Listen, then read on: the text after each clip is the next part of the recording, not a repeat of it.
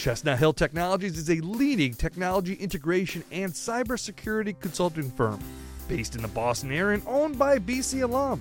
CHT provides world-class strategy and consulting to Fortune 500 and mid-cap firms throughout New England and nationally, including State Street Bank, Amaj Pharma, and Intel Corporation. Check them out at chestnuthilltechnologies.com. That's chestnuthilltechnologies.com. And hello, everybody. Welcome back to another Minutes with Mute. Scott Mutrin from the BC Learfield IMG Radio Network joins me. So happy to have him on board. I'm Mike Galtieri, and this is presented by Chestnut Hill Technologies.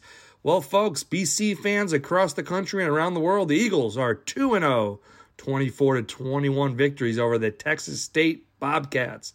And Scott, we were talking a little earlier, this is a little bit more difficult than we thought it might have been going into the game. Yeah, it was definitely, with BC, I think it was a 17.5-point favorite going into it, and, didn't start out as smoothly as they would like. Texas State has some pretty good athletes on the offensive side of the ball, and they were able to make some plays and get out to 21-7 lead, which had a lot of people, towards the end of the third quarter wondering what exactly was going on. So luckily they were able to make through it. Yeah, and I just look at it from the macro level, I thought it was pretty impressive how BC scored at the end and then to tie it up, and then there were some penalties by Texas State, but you give them credit. Instead of just playing for overtime, BC, I thought, was very aggressive and drove right down the field and made that field goal. Nice conversion. Yeah, that's the one thing you learned about Jeff Hafley is, he's not afraid to send pressure on defense to try to create some plays, and he's not afraid to let his offense go and try to make some plays. And I think most of all, I'm a big proponent of, I think you learn a lot about your quarterback and how they perform in those pressure situations, running the 2-minute drill at the end of the half and at the end of the game. And Phil Dracovic kind of did a textbook job of that. You could say leading up to those last couple of drives, it was not the prettiest of performances, but when they needed him most, he was 11 for 14 on those last two drives and was able to get 10 points out of that, and that's something that I think you can build on. I think he's going to continue to get better. There's going to be some times when he doesn't make every single play, but I think that's part of the maturation process and getting more and more comfortable with just being out there. Yeah, Dracovic, 26 of 38, 210 yards, 1 TD, 1 pick.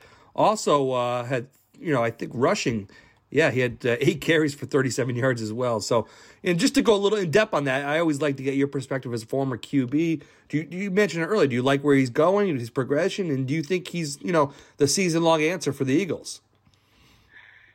I mean, he's definitely the answer. And it's just evidenced by just some of the throws that he can make out there athletically. He's also a legitimate threat running the football, which adds another dynamic to his game. The one thing you notice most about him is he has a lot of poise and he has some leadership. Like the guys respond to him and they flock to him. And those last two drives, the one thing that you notice is that everyone, when they get in that situation, they're worried, we got to get points, we got to hurry, and they try to either, push the ball down the field and make some, lower percentage throws because they think that they need to score quickly. And the one thing that Phil did a great job of was he took what the defense gave them, threw some underneath stuff, stretched them a little bit, was able to throw some balls out the numbers, which helps. But when you're able to do that and just stay patient and then take your shots when you get them, that's a sign of maturation. Now he's just got to be able to kind of string it together for a full game effort. But when you see it in those big-time moments, it's not always about being great all the time. It's being great when you need to be. And when you can step up and do that really says a lot about the character of him as a quarterback and his ability and his confidence. And then, of course, on the receiving side, how about Hunter Long? Really emerged. He came on strong last year, especially, I remember, the bowl game. But tight end, 9 reception, 81 yards, nice TD as well. Just how do you like him out of the gate after 2 games? Yeah, he's a weapon. I mean, the old staff said a lot about him and that he was special to watch, and they were right. He's been great, and he has done everything that you kind of expected from that position. He's a third down receiver. He's a vertical threat down the field. He's a good route runner, and he's got strong hands, and he's also a big target. So you combine all those things. that's really a difference maker when you're down in the field, to have that guy to be able to cover all those things. And as a quarterback, that's something you can really rely on, a guy that can get open when you need to, especially in those big moments. And I think that he's a special guy that's only going to continue to get better. His run after the catch is pretty impressive as well. He's got strong hands, and if you kind of rewind and watch the game-tying touchdown, the route he runs right there is just, it was textbook. He set up the safety like he was going to the corner route. He gave a nice shoulder, shake to move him, and then the guy tried to hold him, and he was strong enough to get through there, and he's wide open. Now, most people on TV just see the end result, but if you watch the play from the beginning and kind of spotlight on him, it really shows his technician qualities of being able to do that, and you make your quarterback a lot better when you can create that kind of space with how you run routes. So that's an impressive look, and it's good to see that tight end position really starting to be featured again, which was once such a treasured position at Boston College and always highly regarded because of the tight ends that they had at the program and the ones that played in the NFL. Yeah, no question about it. Isaiah McDuffie on the defensive side, Scott, shifting over, 9 tackles, 3 assists. Elijah Jones, Max Roberts, Max Richardson also up there. Just your thoughts on the defensive performance. Obviously rough, but I feel like they really settled down, especially in the fourth quarter. Yeah, I think they struggled with Texas State's speed on the perimeter. Texas State was doing a good job using some misdirection, some motion, and some gimmick stuff to create some confusion to BC where they were on their heels at times. And then in the perimeter, they tried to get some space and separate guys where they can go one-on-one with the secondary. And they were able to get some good plays doing that. But I think you really look at that defense, and I think it kind of starts with Isaiah McDuffie. He's such a difference maker. He had 12 tackles, a couple tackles for loss, and then a big sack, I think in the second to last drive, and a couple quarterback pressures. He's just a very instinctive, smart player, very athletic, and he made a couple big plays down the stretch when that defense really needed them, because they needed a couple stops on third down. I believe Texas State was at one point 6 for 9 on third down, and BC was able to get a couple stops late in the game, which allowed them to get the ball back and get those 10 points. Then also special teams. I thought they played pretty well. Obviously, kicking was good. What did you think about on the punt defense and punt coverage overall special teams?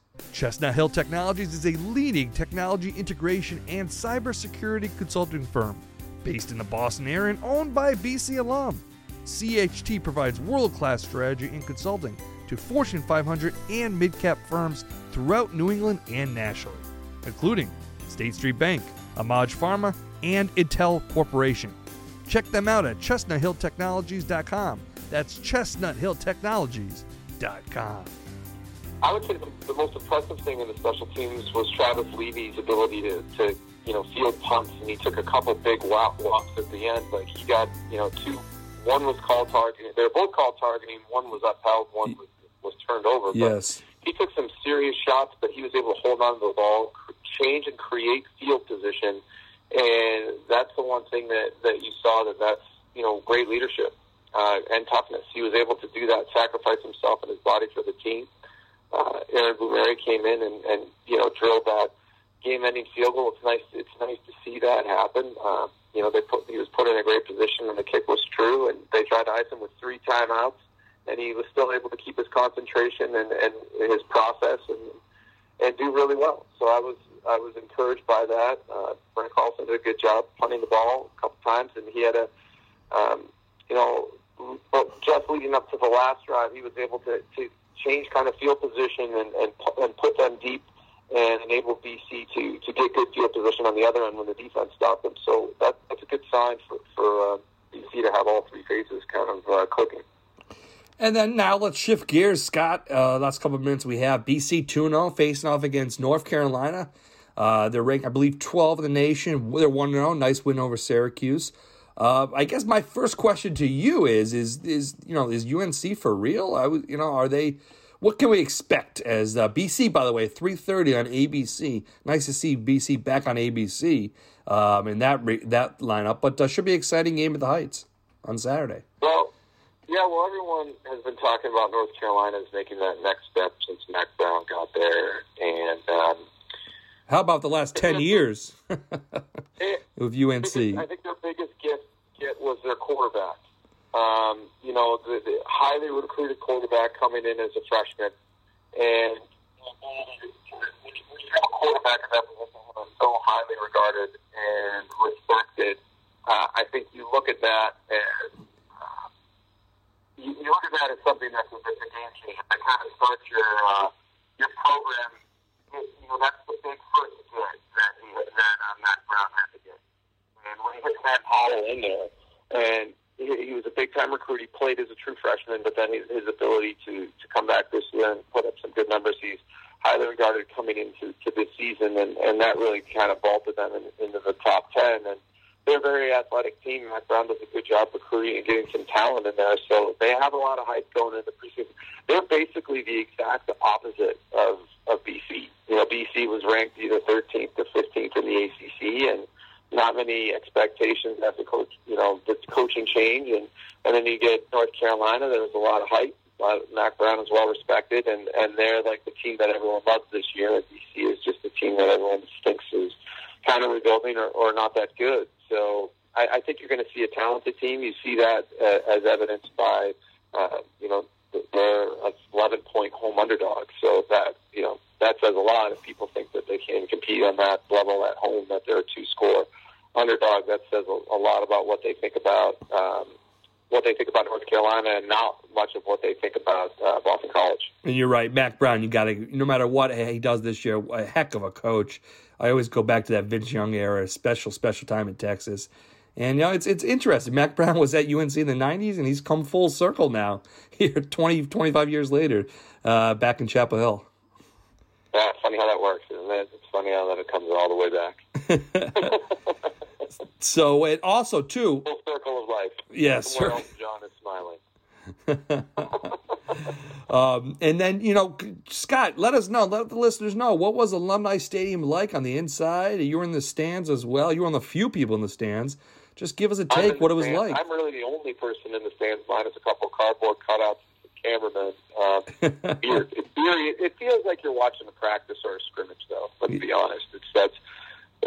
That's what it is. They pump in some sound, which gives it a little more effect, but it's really unique situation to be able to, at one point I ran the concourse from one side of the stadium to the other to get to the other end zone at the quarter change, and it's just it's something that you'd never be able to do in real times, and the fact that it happened then is just, it was just a surreal experience. So, you're happy that you lose some of that home field advantage when you don't have the crowd into it, but it's one of those things that everyone's adapting to it, and they have to just find a way to focus on the game and create their own energy from the inside. You also lose some traffic, right? Getting off campus probably made it a nice, easy commute. Yeah, that's the one good thing. Getting in and getting out is much easier. There's not a lot of people waiting to get out. I'm not stuck in traffic.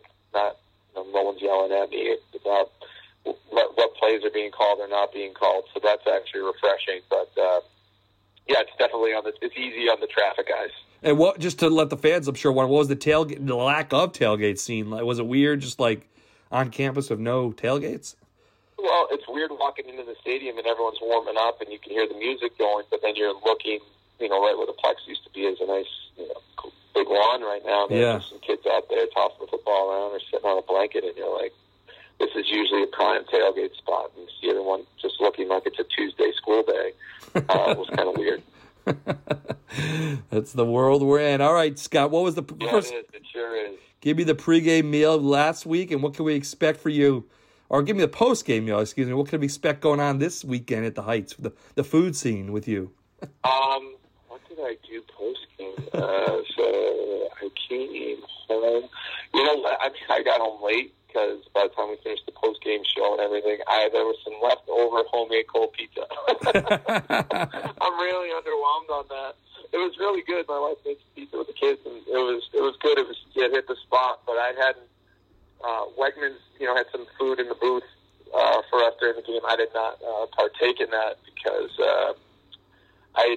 eaten a while before, and I was a sponsor for a neighbor's confirmation, so I went out to lunch, so I wasn't really hungry when I got to the game. So I had to have that hold me over until after the game, and I was able to come home and get some leftover pizza.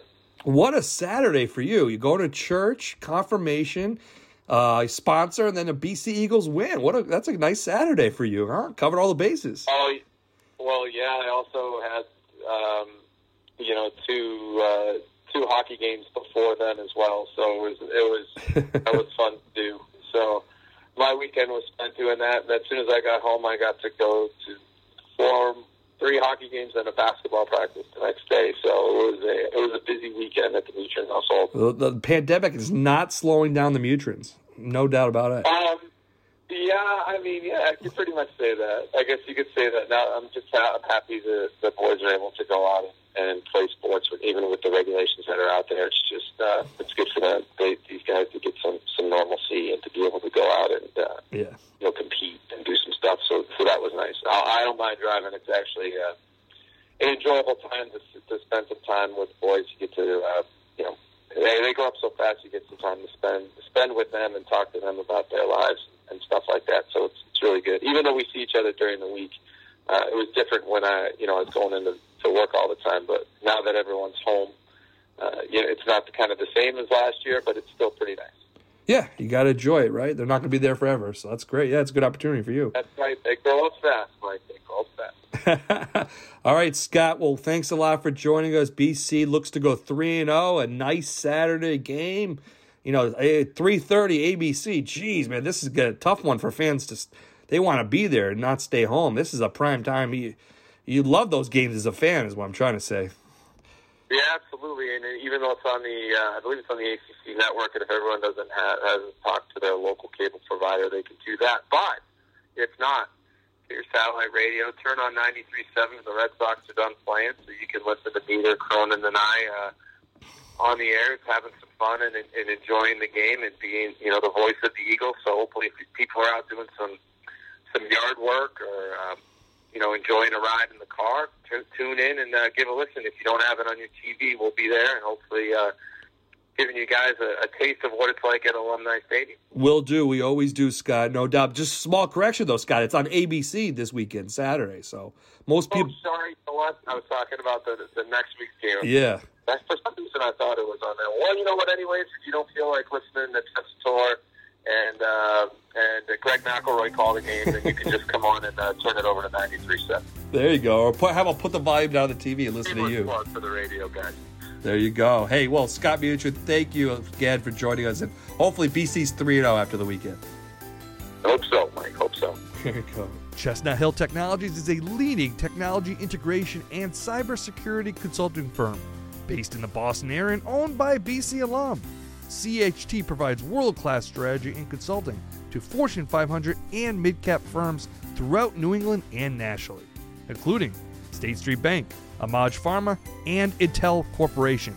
Check them out at ChestnutHillTechnologies.com. That's ChestnutHillTechnologies.com.